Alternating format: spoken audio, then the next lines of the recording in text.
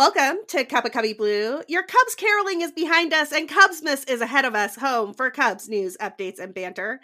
We're the official podcast of Bleed Cubby Blue. You can find us wherever you get your podcasts. I'm Sarah Sanchez. I write about the Cubs and the lockout at Bleed Cubby Blue. Andy is off today, but I am thrilled to be joined by our, Danny, I think you're just like one of our semi-permanent co-hosts now, like hanging out here. A friend of the show, Danny Rocket. On NPR, they would call me a contributor. A contributor? Well, I think we can call you a Cup of Cubby Blue contributor for sure. But yeah, I imagine we'll be hearing more from Danny this offseason and into next season, which I'm excited about. I love talking about the Cubs, and I love talking about the Cubs with you. So I'll stick around as long as you'll have me around, and as long as I can do it. 100%. Sounds awesome. And I know Andy loves talking to Danny about the Cubs too. When the three of us get together, it's a real party. So that's going to happen sometime in the next year, and y'all will not want to miss it. Danny, before we get to the very, very light lockout MLB type of news, tell me how Cubs caroling went. It's like my favorite day of the year, and I was sad to miss it this year. Well, it was great. We had a good time. A lot of people showed up. I was wearing blinking Christmas lights around my neck that were given to me by Bernie, who showed up with a bunch of presents for us to festive out the occasion. I think the highlight of the moment is when we went to the Christkindl market, and they kind of right in front of the tree there. It was a very picturesque moment, and there's like these little stairs, and there were about 20 of us, and so we all went up on the stairs. And we looked like a real choir. I swear to God, people must have thought that the Cubs hired us to be there. They did not, especially if they heard some of the subject matter that we were singing. But we had everybody had their phones out. They're taking pictures of us. We're going nuts. And then we got out of there after doing a few numbers. We actually went onto a trolley and sang as well. And that was fun to those people were a little through with their night, you could tell, in that trolley. I think they were at T-Box earlier. They looked like the Walking Wounded. But we had a great time. Ended up at Nisei Lounge, partied the night away. And I can't wait for next year because you're right, it is a really fun event. And it's just singing and Cubs and friends and drinking. And it's got everything. It's got everything you want. It does have everything you want. I love the idea that people thought that the Cubs would have hired you to be there. Frankly, the Cubs should hire you to be there. The Cubs should be like, hey, Danny, come do some Cubs carols for us at the Christkindl market on these set days. If anybody from the Chicago Cubs is listening to this podcast, which, let's be honest, they probably stopped listening a long time ago, long about like the 15th time I criticized the Ricketts for letting all of my favorite players go, but we can go back to that some other time. I think they should hire you. I think it would be great. They can take some light ribbing from what's your biggest Ricketts criticism, Carol? Well, I can't repeat the title. we saved that one till the end at Nisei Lounge. I kept it in my back pocket. I'm like handed it out in secret. It wasn't part of the original packet, but it's it's a have yourself a merry little Christmas, and it's something else yourself. You cheap so-and-so Tom Ricketts is how I'll put that one. I know this is a family show, so that's probably the one that's the most harshly criticizes him. But there's all I want from Ricketts is some cheaper seats to all I want for Christmas is my two front teeth. I mean, I do want some cheaper seats. I know. Well, we're going to get them if they don't sign anybody. Although at the end of 2021, I feel like the seats were pretty cheap. There were multiple times where you or a friend of the show, Ken Schultz, or some other people who go to games would just call me up and be like, I have a ticket. It is free. It was given to me for free. Just come with me to the baseball park. I know. People couldn't sell them, so people were contacting me like, dude, I can't do anything with these. Nobody wants to go. And I'm like, I'll go. Sarah, want to go? Let's go. And we went. It was great. And we went. Yeah, good stuff. I particularly remember the game where we went to see the Brewers play, and I think all of us were cheering for Corbin Burns to strike out more of these anonymous players that the Cubs had on their roster, because he was at like 15 through like 6 innings or something, and we all wanted to see history. But then let's see history. Might as well. Craig Counsell pulled Corbin Burns because they were in contention, didn't want to blow out one of their starting pitchers, which I guess is cool, but I would have rather seen history. Yeah. History will never be made again because of pitch counts.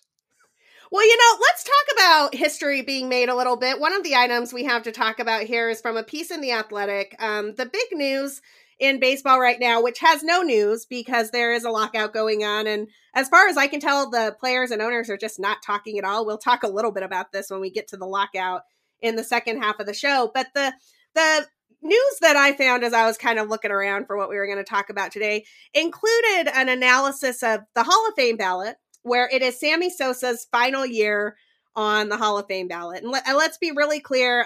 So Ken Rosenthal wrote this piece over at The Athletic. He says that, Sammy's in his 10th year. He's probably most likely going to fall off without getting into the Hall of Fame. He's never topped 17% of the vote. You need 75% to get in. But the comparison that he has is David Ortiz, who looks like he will get in, maybe not this year, but eventually. And he has a real interesting piece writing up Ortiz and Sosa and how similar they are, despite the fact that their legacies wound up being very different, right? Like Sosa gets affiliated with the cork bat incident. He gets affiliated with steroids. He gets affiliated with not answering questions in front of Congress because of a language barrier. Whereas Ortiz is Big Papi. And despite the fact that he was on the list of players on that leaked test list that everybody knows is not 100% accurate, and he never tested positive on a real test like some other players did. Do you really think there's that big of a difference between Ortiz and Sosa? It seems odd that one of them is going to get in within their first 5 years on the ballot and the other one is just going to fall off and we'll never hear from him again. Well, I'll tell you a thing that's different about Sosa and Ortiz is about, 50 home runs. Sosa hit 50 more homers than Ortiz. I mean, they were both impactful players, but 609 home runs Sammy Sosa hit. You've got home run champions in Barry Bonds that aren't in the Hall of Fame. It's same thing. But doesn't it look like he might get in now? But I think Bonds is, it's real close. If you follow Hall of Fame stuff, you're probably following at Not Mr. Tibbs, Ryan Thibodeau, who does all of the tracking to make sure that you can see the ballots as they come in that are public. That is not all of the ballots. A lot of the ballots are not public, but those writers who choose to make their ballots public are tracked there. And it does look like Bonds is inching closer. It sort of looks like, Clemens and Schilling are still on the outside looking in. Then if you're going to do those guys, you got to do Sammy. Like, you know what? If one of them gets in, they all get in. Either we're doing the steroid thing or we're not doing the steroid thing. And in that era, it was the, mid-90s probably. I mean, look before then. Even before then, you've got like the Pittsburgh Pirates doing lines of cocaine in the dugout. You know what I mean? The performance-enhancing drugs took many different forms over the course of the greenies. The famous greenies that they would take. When you look at that era, all the guys are doing it. Ephedrine. That one guy died from ephedrine, taking the truck stop pills. And that was legal, and then they're like, oh, no more ephedrine. So they chase this stuff around. And next time they're going to outlaw coffee. There's problems with Ritalin. Some guys, they get the prescription because they got hyperactivity disorder. So they get the Ritalin. So you took illegal Ritalin. I mean, they're always chasing this drug stuff around. So if you're going to draw the line somewhere and you're not going to draw it on steroids and you're going to let somebody like Barry Bonds in, you're going to let somebody like Roger Clemens in, you've got to let in David Ortiz, Sammy Sosa. I mean, and as I said, Sammy, he obviously did steroids. I mean, you look at his rookie card. And 100%. Nobody on the show is contesting the fact that Sammy Sosa was juicing and, we're not here to, we're not here to he definitely cheated. Yeah. And he had bad taste in music and all sorts of things that happened with Sammy Sosa. The thing about David Ortiz, people like him. They don't like Sammy Sosa. And it's always been a popularity contest for some reason. And it's the writers are voting, not the players, until much later when you got the veterans committees and things like that. By that time, the guy's dead, like Buck O'Neill. And so they just screw this up over and over and over again. I just, I don't know what to say. Sammy should be in. If the other guys are doing it. I agree with you. And actually you hit on something that I think is critical here. And I want to pull it out. You said that people like David Ortiz and they just don't like Sammy. And I think some of that is actually the way the team has dealt with these players, right? Like David Ortiz has always been a hero in Boston. He is celebrated by Boston. He is the guy who came out after the 2013 marathon bombing. This is our bleeping city. Like it is a moment that, as a person who lived in Boston at that time, as a person who runs, who like it just, my whole heart, it's my favorite David Ortiz moment. And I was there that year in the playoffs when he hit a grand slam in the second game of the ALCS that sent Torrey Hunter over the wall to start the Red Sox comeback. Like that is my second favorite David Ortiz moment, because the moment with him on the field, just Boston strong, was so great. But Sammy has really been written out of Cubs history by first the Tribune Company and now the Ricketts in a way that is pretty shameful when you look at some of these numbers. In 1998, Sammy Sosa was the MVP. He had like 6 or 5 all-star campaigns back to back. He was on the MVP ballot. God, it looks like 1, 2, 3, 4, 5, 6, 7, 8, 9 consecutive seasons from 1995 until about 2003, 2004. And let's just talk about some of these home run totals for a second. Because look, I get it. He was juicing, like we all know, whatever. Nobody in baseball history put up back-to-back campaigns, back-to-back campaigns like this. Not Bonds, not McGuire. It's Sosa or bust. He's got 66, then 63, then 50, then 64, then 49, then 40. I mean, the man was hitting more than 60 home runs in back-to-back seasons. Like, this is not, I can't even express to you how fun it was to watch in the 1998-99 seasons when Sammy hit over 120 home runs in 2 seasons.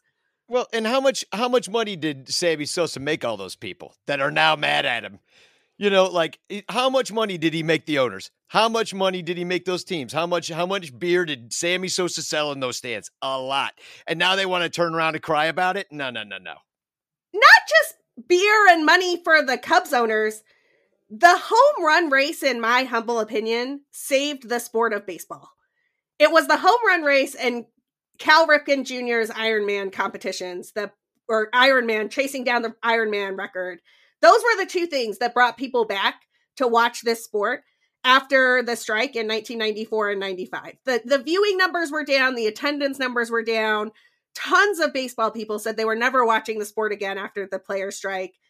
And they all put that aside to watch Cal Ripken chase down Lou Gehrig's record, and then to watch Mark McGuire and Sammy Sosa hit home runs in the NL Central in that 1998 season. By the way, I'm still salty that the ESPN documentary was so Cardinal-centric and bad. I need a Sammy Sosa 30-30 like stat. I think that Sammy Sosa has always been the undercard in this story. And frankly, he's the reason it was fun. Mark McGuire looked like he was being tortured every time he hit a home run until Sammy got involved and started chasing him down. McGuire, I mean... And also that it was Cubs and Cardinals too, and that made us, you know, for it to be those 2 players in this like storied rivalry, it just made it more fun. That's why people tune back in. The narrative I read I was reading the wiki about the 1994 player strike, and it was pretty interesting. It's like fans really were against both sides back then, and so I feel like there was a lot of disinterest in baseball. Like people really did just tune out. The World Series got canceled. All this, people were just disgusted, and and people did tune out. And like you said, the ratings were down and everything. So I mean, you just can't have it both ways. That's my opinion. It's just like be consistent. You can't have Clemens get in and not Sosa. You can't, and you can't also be like, oh, these guys saved baseball, and they have like probably a lot of items from those guys in the Hall of Fame. Yeah. I mean, like famous baseballs and things, you know, their pictures are in there. They're just not enshrined personally. McGuire's another one that should probably be in, but the Cardinals, they invited him back. You know what I mean? He's now works for the Cardinals. Like Sosa never got his due. I think that's a big thing. They just don't like him. And I don't know if anybody follows me on Twitter, but I did tweet out the other day on Friday night, Sammy Sosa called into the party I was at. So I'm at Club 400 at the Patrick Wisdom event. And they give our good friend Crawley a Miguel Montero jersey. From well-deserved. Ring Perfect. Bearer ceremony. So he was the one that gave the ring to Miguel Montero, and the game used jersey from Miguel Montero from that game it what became available, and a friend of ours got it.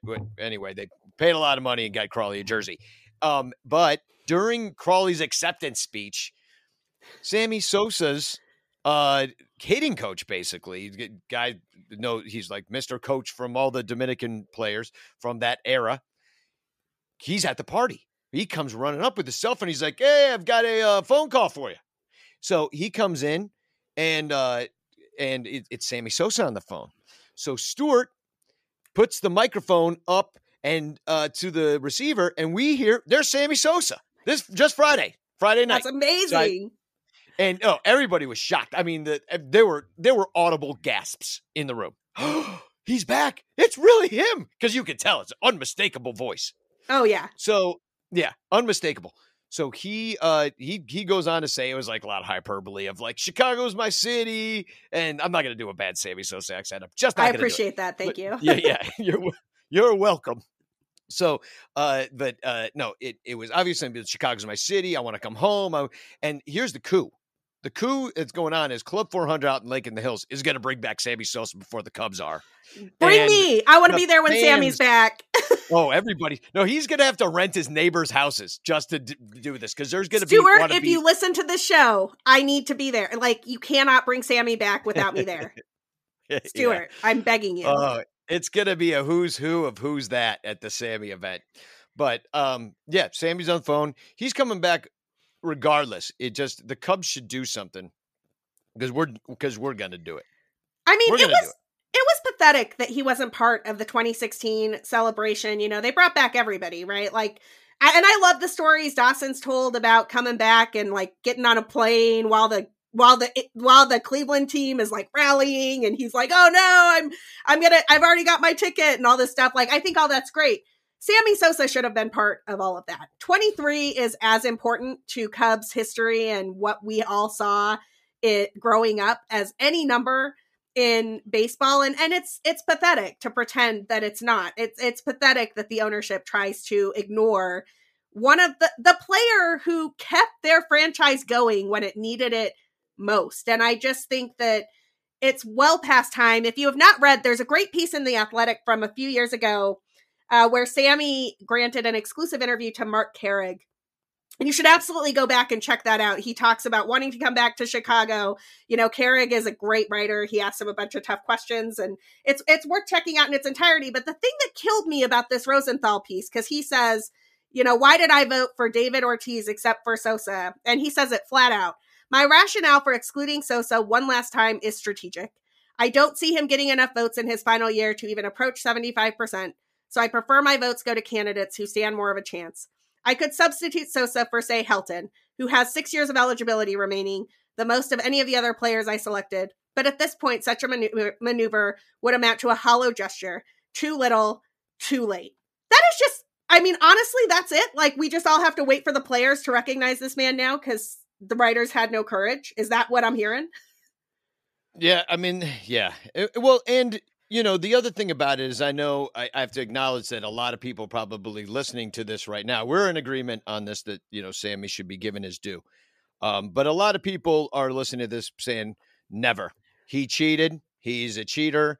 You know, none of those guys should be in. And I think that what's weird now is that the writers are picking and choosing like between these guys. And I'm like, you know, it shouldn't be the writers. Like, I've always wondered, like, why do the writers like, oh, I went to college and journalism school, and then I got a job at the paper that I kept for 30 years. You know, that is an old way of thinking. When you work for a blog, I mean, some of the best writers out there will never get their due. You know right. What I mean? Like, people that write about baseball every single day that you and I both know, you know, you're one of them. Oh, thanks, But you don't do game recaps or stuff like that. But if you did, you could if you wanted to. Then why shouldn't you be the one? You're watching it just like everybody else. There's nothing special about half these guys except for they got a good job doing it. You know what I mean? So I don't understand why they get to pick who's in the freaking Hall of Fame when it's the players that know. The players know who was hard to face. The players know that Sammy Sosa was impossible to get out. You know, and as Mark McGwire was impossible to get out. It was impossible to hit against Roger Clemens. The players know that stuff. And they're like, yeah, even if the guy wasn't juicing, I wouldn't have been able to do it. they're just coming back from injuries and, well, also growing their muscles real big. I mean, they look ridiculous, but, I don't know. Maybe we're beating a dead horse here, but I do want to acknowledge the people that are against it and to say that I understand the fact that he is a cheater, but so are a lot of people. There are lots of cheaters in the Hall of Fame, and honestly, the second that Bonds goes in, I think that's you have to start looking at some of these other guys a little differently. It is interesting that Rosenthal did not vote for Alex Rodriguez. He says that the difference is that Rodriguez had multiple failed tests during the testing regime. But Sammy didn't. Neither did David Ortiz. Neither, a lot of these guys were before the testing regime, and the idea that some people just have to wear, I'll call it a Scarlet S because it's obviously not a Scarlet A like in the old Nathaniel Hawthorne book, but the Scarlet steroids letter just seems absurd. And I think that if the morals clause for the Hall of Fame is something I believe in, and I think it should be applied to bad individuals. I think that it's perfectly reasonable to take, say, Omar Vizquel off your ballot because he's been credibly accused of domestic violence, and MLB has basically removed him from any position dealing with official MLB business because of it, right? Like, I think that's a person that you can take off your ballot and say, yes, he did a bad thing. He's been removed from the game of baseball by the commissioner's office, and we're not going to vote for him for the Hall of Fame, even though he was a defensive wizard.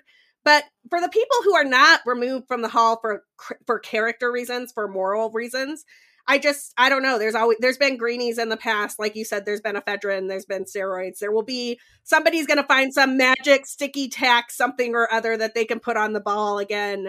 And Ty Cobb shot a guy. I mean, it's like, it's like, Cap Anson is the reason the leagues weren't integrated, that they kicked black people out of the major leagues, Correct. and made them have their own league. There's a lot of seedy, rotten people that have played the game of baseball that were very good at it.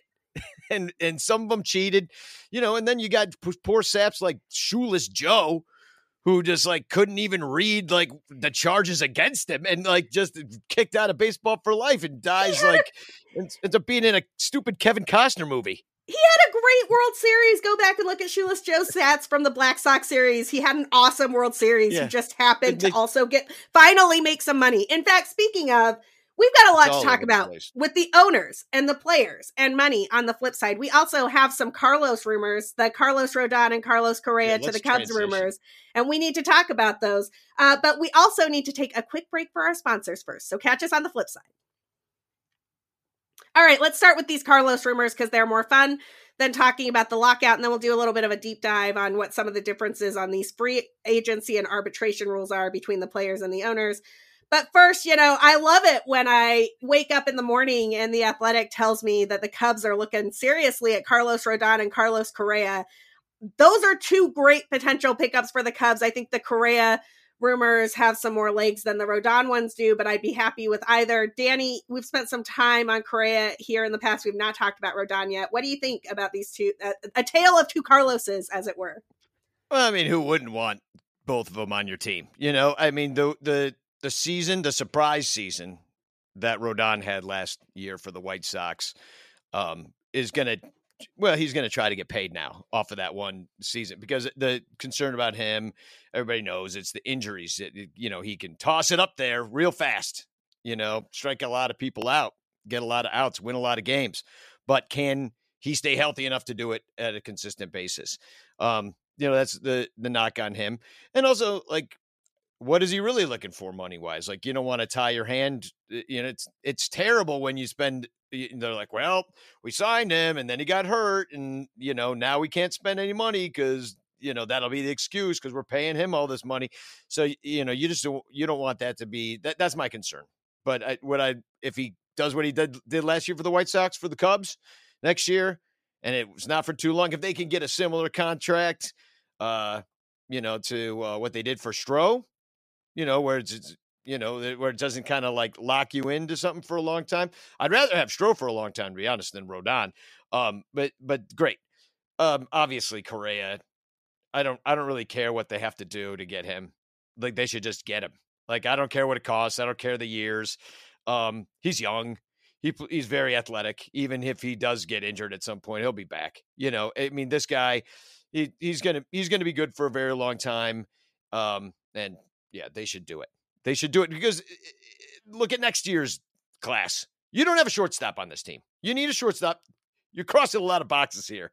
You know, you need a good defensive shortstop. You need a good hitting shortstop. You get both of that in Correa. You have money to spend. Spend it. So been spending on a guy like Correa. If you're not going to go get Javi Baez, and like, I don't really care about Trevor Story. That might thread some needles and stuff, but like, I don't know. They have all these kids and who are 14 years old in the minor leagues. I'm in hyperbole. I know they're like 19, but that's still very young. But they can't drink. The point is, they can't come Cubs caroling and drink with us because they are so young. They couldn't have a beer at Nisei if they were here. And who knows what these, you know, they just released the prospect list and you know, you see there's like half of them are shortstops. It's like, great. But who knows? They all say A next to them or rookie ball or, you know, so we don't know what any of these guys are going to be yet. But so you got to go do something now. But, you know, fine. So let's say you do have a bunch of hot shots in the minor leagues. Well, now you got trade chips. Now you got prospects that you can turn into something better, like pitching or closer, all the things you need. So just get Correa. Get both Carloses, but don't get Carlos Rodon on a long, you know, I hope they don't, I hope they don't throw a whole lot of money at him. Yeah, let's start with Correa for a second. I love the idea of Correa for a long-term signing. I think he's going to be good for at least 7 or 8 years of a 10-year deal if you have to go 10 years. And I think that he has the flexibility that he can move off shortstop at some point. Like the problem with shortstops is sometime long about their like 31, 32, 33-year-old season, they lose some of their range. They lose some of that ability to like make some of those plays that make us ooh and ah a little bit. But the Cubs have a ton, as you mentioned, a ton of talent in the 19, 20, 21-year-old range in the minor leagues at shortstop right now. And so it's pretty easy to envision a world where you sign Correa to a big term deal. He isn't a shortstop when he's 32, but Ed Howard is your shortstop when he's 32. And Correa shifts over to third base or something, or shifts over to second, and he's like the best second baseman who can also hit on your team. You know, the other thing that I hear a lot from people when I start talking about Correa is, oh my God, he's an Astro. He cheated. How dare you have a cheater on your team? And I'm just going to go back to a couple of things that we were just talking about. One, in baseball, I think that everybody is always looking for the farthest line they can possibly get away with. So I tend to look at the Astros and Red Sox cheating scandals as there were teams stealing signs. These two teams just happened to go a little bit too far along that trajectory. And so things got reined back in. I think it's kind of the same thing with sticky tack stuff, right? Like players were doing it, so they kept pushing the envelope. And it turns out spider tack is the limit of what the league was willing to put up with in terms of that particular brand of cheating. And so then it got reined back in. This is true in the history of baseball. This is true way back into the 1800s. People would push the line as far as they could to like make their roster moves or changes or whatever. You know, you talk about, have you ever watched Ken Burns' baseball where they talk about how the fans used to be on the field and they would raise this like white line that they were holding, depending on whether or not they wanted the team to have a home run or not. So the fans were literally like creating home runs for their guys and not having them for the other guys because they would move in and out depending on who was at the plate. The history of baseball is littered with people pushing the limits on rules. Correa, by all accounts, as far as I can tell, works hard, is a tremendous hitter, is a fierce competitor. And the Cubs need somebody who is like a glue guy who can hold this next generation of young players together and create a culture here. And you know what? I'm totally fine if that person is a 10-year deal for Carlos Correa. I'd be cool with it. Yeah, and his middle name is Javier, so we can just kind of get used to that. We can still call him Javi if we want. Javi too. Javi too, Electric Boogaloo. I mean, you know, this guy, I mean, he's got a 127 career OPS plus, 837 OPS. You know, his biggest year was last year for home runs, 26 home runs. I mean, come on, just get him. He's going to be great. he's literally only 27 years old. He'll be great for at least, what did you say? You said 5 years? I said he's going to be good at shortstop for probably 4 to 5 years, but you can move him after that. Yeah, exactly. So I'm all for this. We get all the Carloses we can. That's what I'm saying. Now, as far as Rodon goes, I mean, I'm looking at his baseball reference page right now, and I think that you might be onto something with a short-term big AAV deal where he gets to reestablish himself a little bit, because the problem for Rodon is really the number of innings he's thrown in the last few years. They just haven't been there. I mean, he threw 165 innings in 2016, 69 innings in 2017 because of an injury, 120 innings the year after that as he was coming back from an injury. Then he's got 34 and 2/3 innings. That's not great. The pandemic shortened season is 7 and 2/3 innings. That's pretty yikes. 2021, he finally gets back up to 132 and 2/3 innings, but I don't think you can parlay that 1 year of over 100 innings in the last 3 to a multiple year deal. So if the Cubs can sign him to something along the lines of the Stroman deal, or maybe even a little bit less, but then put some escalators in there, right? Like, you hit 150 innings, we give you $2 million more, or whatever, however that works. Right. Like, I think that would be the way that you go to get Carlos Rodon. Yeah, I mean, I just don't think you can rely on him. I just, it's tough to imagine that anything's going to change as you get older, that you're physically going to get better, physically better. I don't know. He's only 28. He'll be 29 next season. That's not, I mean, I can see him having 2 or 3 years seasons in him and maybe you catch him. Maybe you catch lightning in a bottle. Yeah, I mean, the short term about it is what I like. I mean, the thing is, the fact that he throws so fast from the left side is just amazing. He had a great year last year. I don't know. I have some trepidation. His no-hitter was one of the prettiest no-hitters of last year. I mean, I spent a lot of time on no-hitters last year. I wrote a piece about it for Fangraphs that was pretty fun. A couple pieces, actually, because I covered the Cubs no-hitter, too. But the Rodon's no-hitter was one of the prettiest, right? Like, if the Cubs had one of the ugliest no-hitters of 2021 with that whole, like, Zach Davies walked a bunch of guys and the bullpen came in and closed it out, Rodon's was almost a perfect game. Like, it was a beautifully pitched game. It was one of those, like, oh my, and I think he almost did it again, right? Like, later in the season. Like, he had an exceptional age 28 season. Yeah. He really did. I mean, 3 years you give him, fine. High 2 with AAV. an option. Give him an option. Let him opt out if he wants to. But the word on the street is the guy wants the years. He gets that guaranteed contract, baby. I don't think anybody's going to give him that. I mean, depends if teams are going for it. It depends. Like, half the league's tanking, so why not the Cubs have money to spend, so it wouldn't bother me. I mean, I remember the heady days back when we'd say things when they'd get, the guy's only $5 million, just get him. And so they would just get all these guys, pay him a lot of money, riding high, $207 million contract and a $207 million payroll. And the big stars like Chris Bryant and stuff, they were still in arbitration. They weren't even making money. So they were just spending money hand over fist to plug any hole that the team had. I would like to get back to that, Yeah, that would be cool. We want all your free agents. Remember, like, every year we got a great Christmas present. You Darvish, that was later in the offseason, but every year we got what we wanted. They had their target and they got it. Well, that hasn't been happening for a few years now, but I want it back. Yeah. Well, none of this can happen until there's an agreement for MLB on a new CBA. And we've been covering bits and pieces of the CBA negotiation in the second half of the show as we've gone on here. Today, we're going to take a closer look at arbitration and free agency rules. And we're going to continue to do this. I mean, the whole lockout situation is huge. The number of things that are being negotiated in the CBA are legion.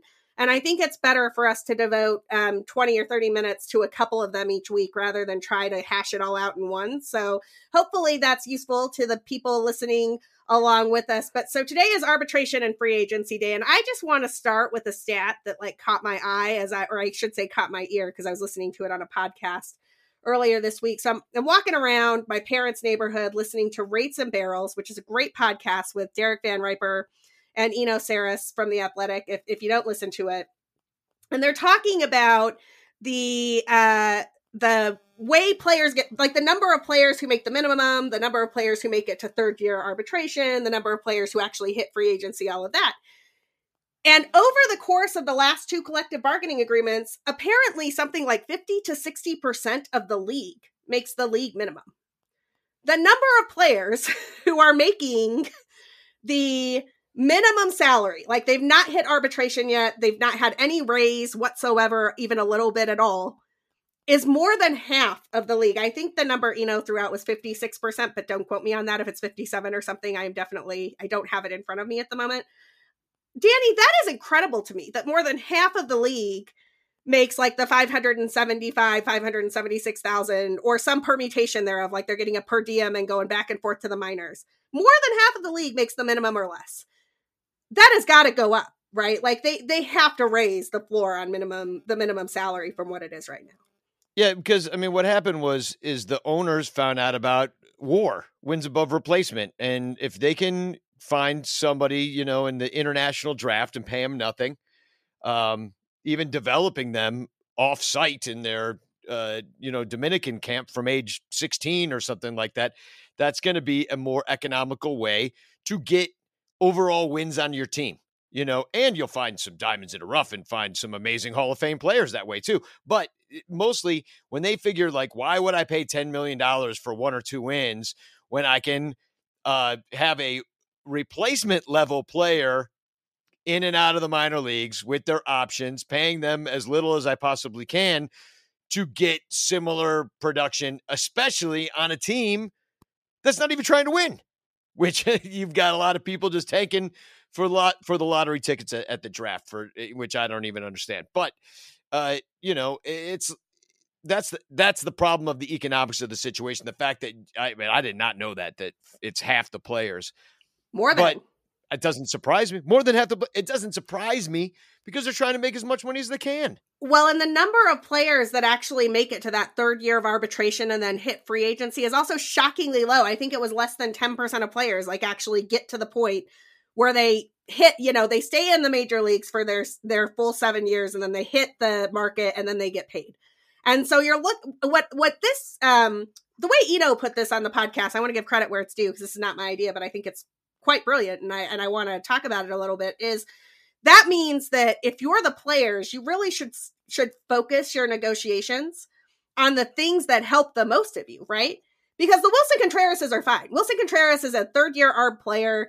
He's going to get paid some money this year. It's less than what he should make.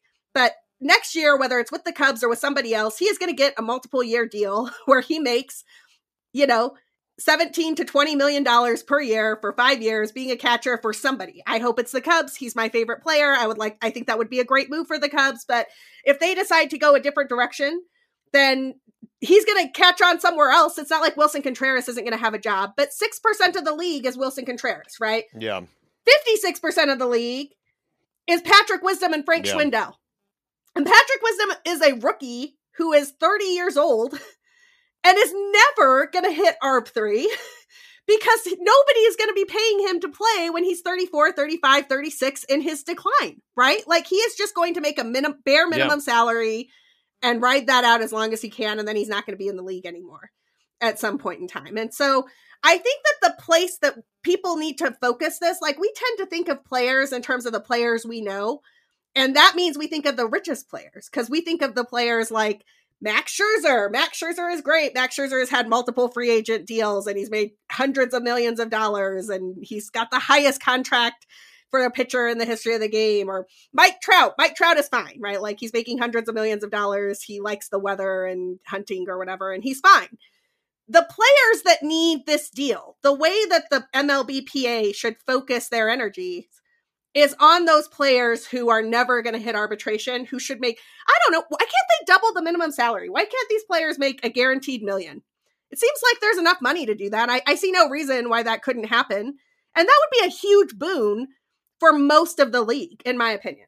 Yeah, it absolutely. Well, it'd be a boon for most of the Cubs. I'll tell you that much. If they just got almost doubled their salary. I mean, right now on the team, you have 1, 2, 3, 8 players. No, 9 players that are and like the whole bullpen, right? Like the whole entire bullpen. I mean, here's the only players that are making more than minimum: Marcus Stroman, Jason Hayward, Kyle Hendricks, Wade Miley, Ian Happ, Wilson Contreras, Yan Gomes, David Bodie, and technically Michael Hermosillo. But that's only because he's making $25,000 more than minimum. so everybody else. So that's why I said 8, 9, but because it's 8, it's 9 technically, but it's really 8. But yeah, they non-tendered Hermosillo so they could give him that little extra bump, actually, right? Because he might have actually hit arbitration. Like, come on, people, this is out of control. And so when you look at a roster like that and you think, wow, you got to, is that off the 40 man or off the 25 man? Those are active players. 28 players here. Oh no, it's got to be the 40 man because it's Michael Rucker and your Alfonso Rivas's of the world. So that's less than 25% of the roster is actually getting paid. 75% of the Cubs roster is being paid the minimum. That is bananas, right? Like that is about as sweetheart of a deal as you could ask for if you're the owners. And so when the players come in and their ask is, we want to take away a year of we don't want there to be 7 years of control. We want there to be 5, or we want there to be 6. And we want the minimum wage to go up. That seems like an eminently reasonable request to me, right? I mean, so Rosenthal had this piece last week on, I think it came out on December 8th, but he has this proposal for free agency where he says it should be 6 years of service time with an exception for a player who's 30, that if they have at least 5 years of service time, they go to free agency, and that there could be a system to help mid-market or low revenue teams keep franchise players. Although I would like to remind everybody that the lowest market team, the Tampa Bay Rays, somehow dug deep in their pockets and found $200 million for Wander Franco. So those teams can pay franchise players if they so choose. It's not like they can't do it. They're just choosing not to. And frankly, if you can't afford to do that, you probably shouldn't have a baseball team. Your team can move back to Montreal or something. I think this is an eminently reasonable proposal. It is also, from everything that I've read so far, the thing that the owners are least likely to move on, which is so frustrating to me that they are going to get stuck on this thing that is all about fairness. It's all about fairness for the players who need it most. And what? Can we all just live in reality and admit that Patrick Wisdom should have a chance to make some money as a baseball player and not have to only be constantly shipped back and forth from the minors by 6 different teams during his entire career, and then he's a rookie at age 30? Come on, that's ridiculous. Rookie who hit 28 home runs, I might add. So it's he obviously has some talent. He's up there hitting major league pitching out of the park. But I mean, it should be by your age. That would be the fairest thing. And I agree that it's all to the owners about the service time. So they want the 6 years. That's what they want to retain. Players want the 5 years. And you just say to yourself, well, that's just a year. Well, it's the difference between probably being 30 or 29. And you say things like, oh, the wrong side of 30. It's a real thing for those of us over 30 that know about this. So it's, particularly if your job is squatting for 100 innings or whatever, right? So you're beating up your body for 6 years instead of 5 on the major league level. You're riding the planes, you're playing 162, and it's taking its toll. And a lot of guys fall off because of injury and, all those stories of the big guy that was going to Corey Patterson of the Corey Pattersons of the world. And, the Micah Hoffpowers that don't make it, that don't end up being something that they thought that you might've thought they would have been. A lot of the Cubs first round picks. Where the hell's Albert Almora right now? So, they hit these arbitrations, they start to become expensive. And at that point they want to get rid of them because look, they would have paid Kyle Schwarber maybe $4 million for his performance of hitting 200 the year before. That's why they want it to be based on WAR, the F WAR, and all the problems with that. And then, so that's just a total, I guess, meritocracy at that point. Something about that I kind of enjoy in a way. And I know it probably screws the players over. If anything the owner is going to say, it's going to be something against the players. They're not going to give on anything, but it's got to be at least by your age. At least Patrick Wisdom, you're 30 years old.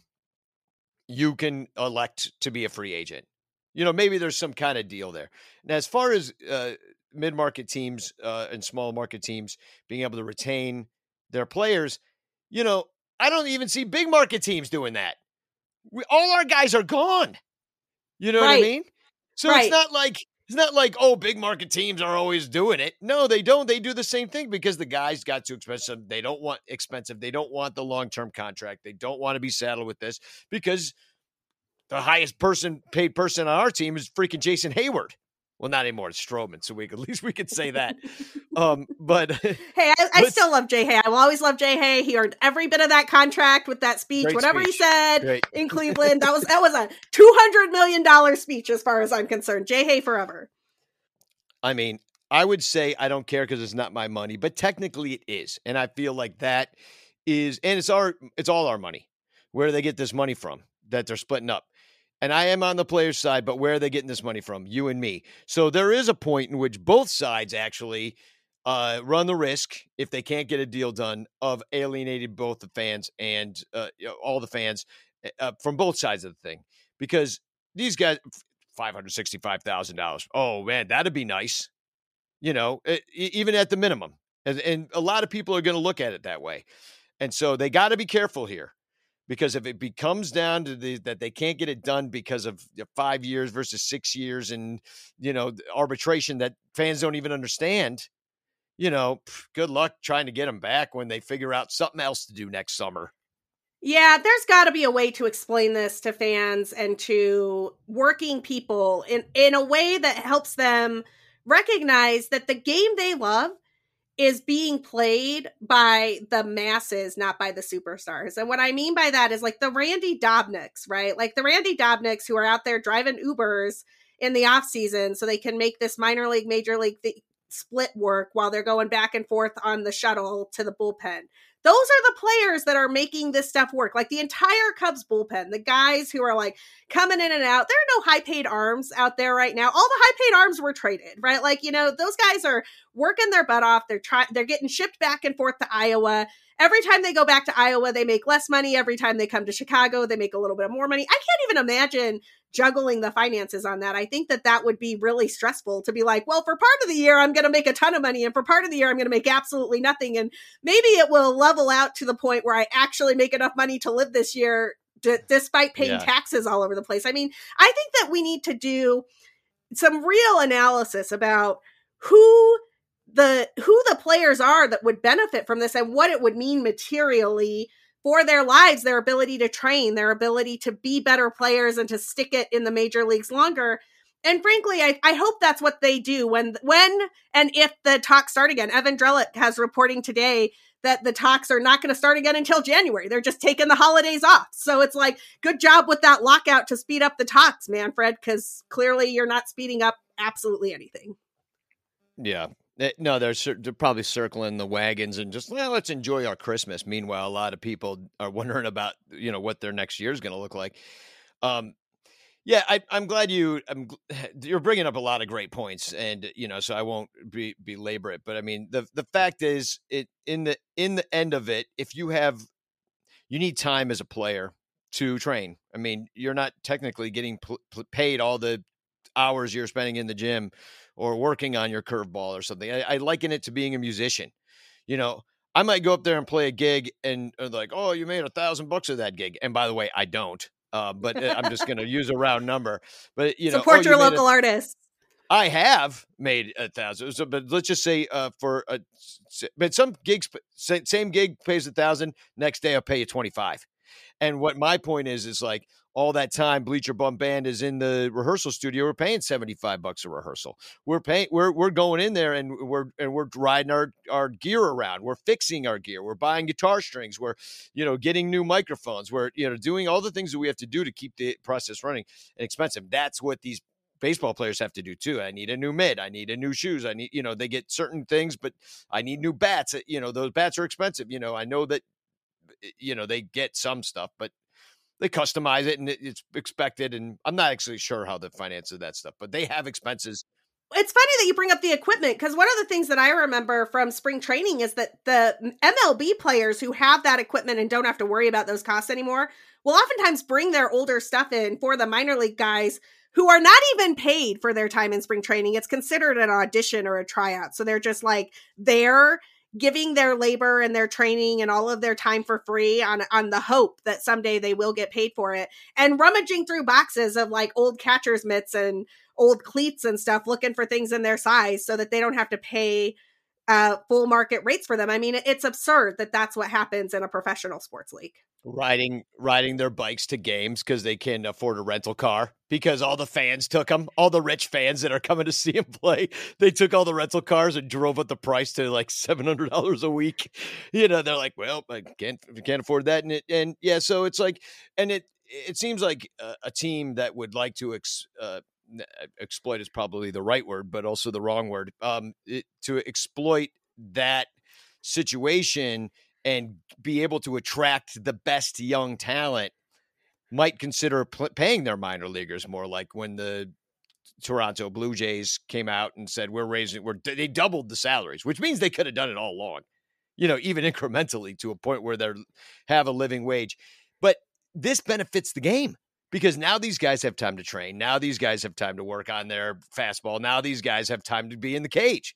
It can't be a game just played by rich people. You know, because then you're not going to get the best talent, you know, that anybody who can afford to take the time to play it can play it, because you're not going to get the best talent that way. So it's just like and now we're kind of off track because we're talking about minor leagues, but like, you know, they have the same mentality for the major league guys. I'm going to get as much as I can and pay these guys as little as possible. And it's just like, that's capitalism. That's what they all learned in business school. And because the game is run by people like that, now it's like it's like when the Vietnam War was run by that car guy, you know, the guy who like, dude, I don't know if he was like the CEO of like Chevy or something. I forget what it was. I didn't know the Vietnam War was run by a car guy, but I'm gonna have to look this up. That's pretty cool. It was. Yeah. I mean, not cool like a good thing. Cool like a yikes. No wonder that was such a quagmire. No, he did it so badly. It's McNamara was the guy's name. And anyway, but it's like that. It's like you have the wrong kind of minds going for it. And like you're having unintended consequences because of your cheapness. And if you end up alienating millions of fans based on not giving the players 5 years to at least become a free agent or an age that they can do it, even if you're someone like Patrick Wisdom, well, I mean, you know, that doesn't seem to be a very smart economical to alienate all your fans. I couldn't agree with you more. We are going to end this conversation here. We'll talk more about free agency and arbitration, I am sure, as the lockout continues and as negotiations happen. In the meantime, we are going to take next week off for the Christmas holiday.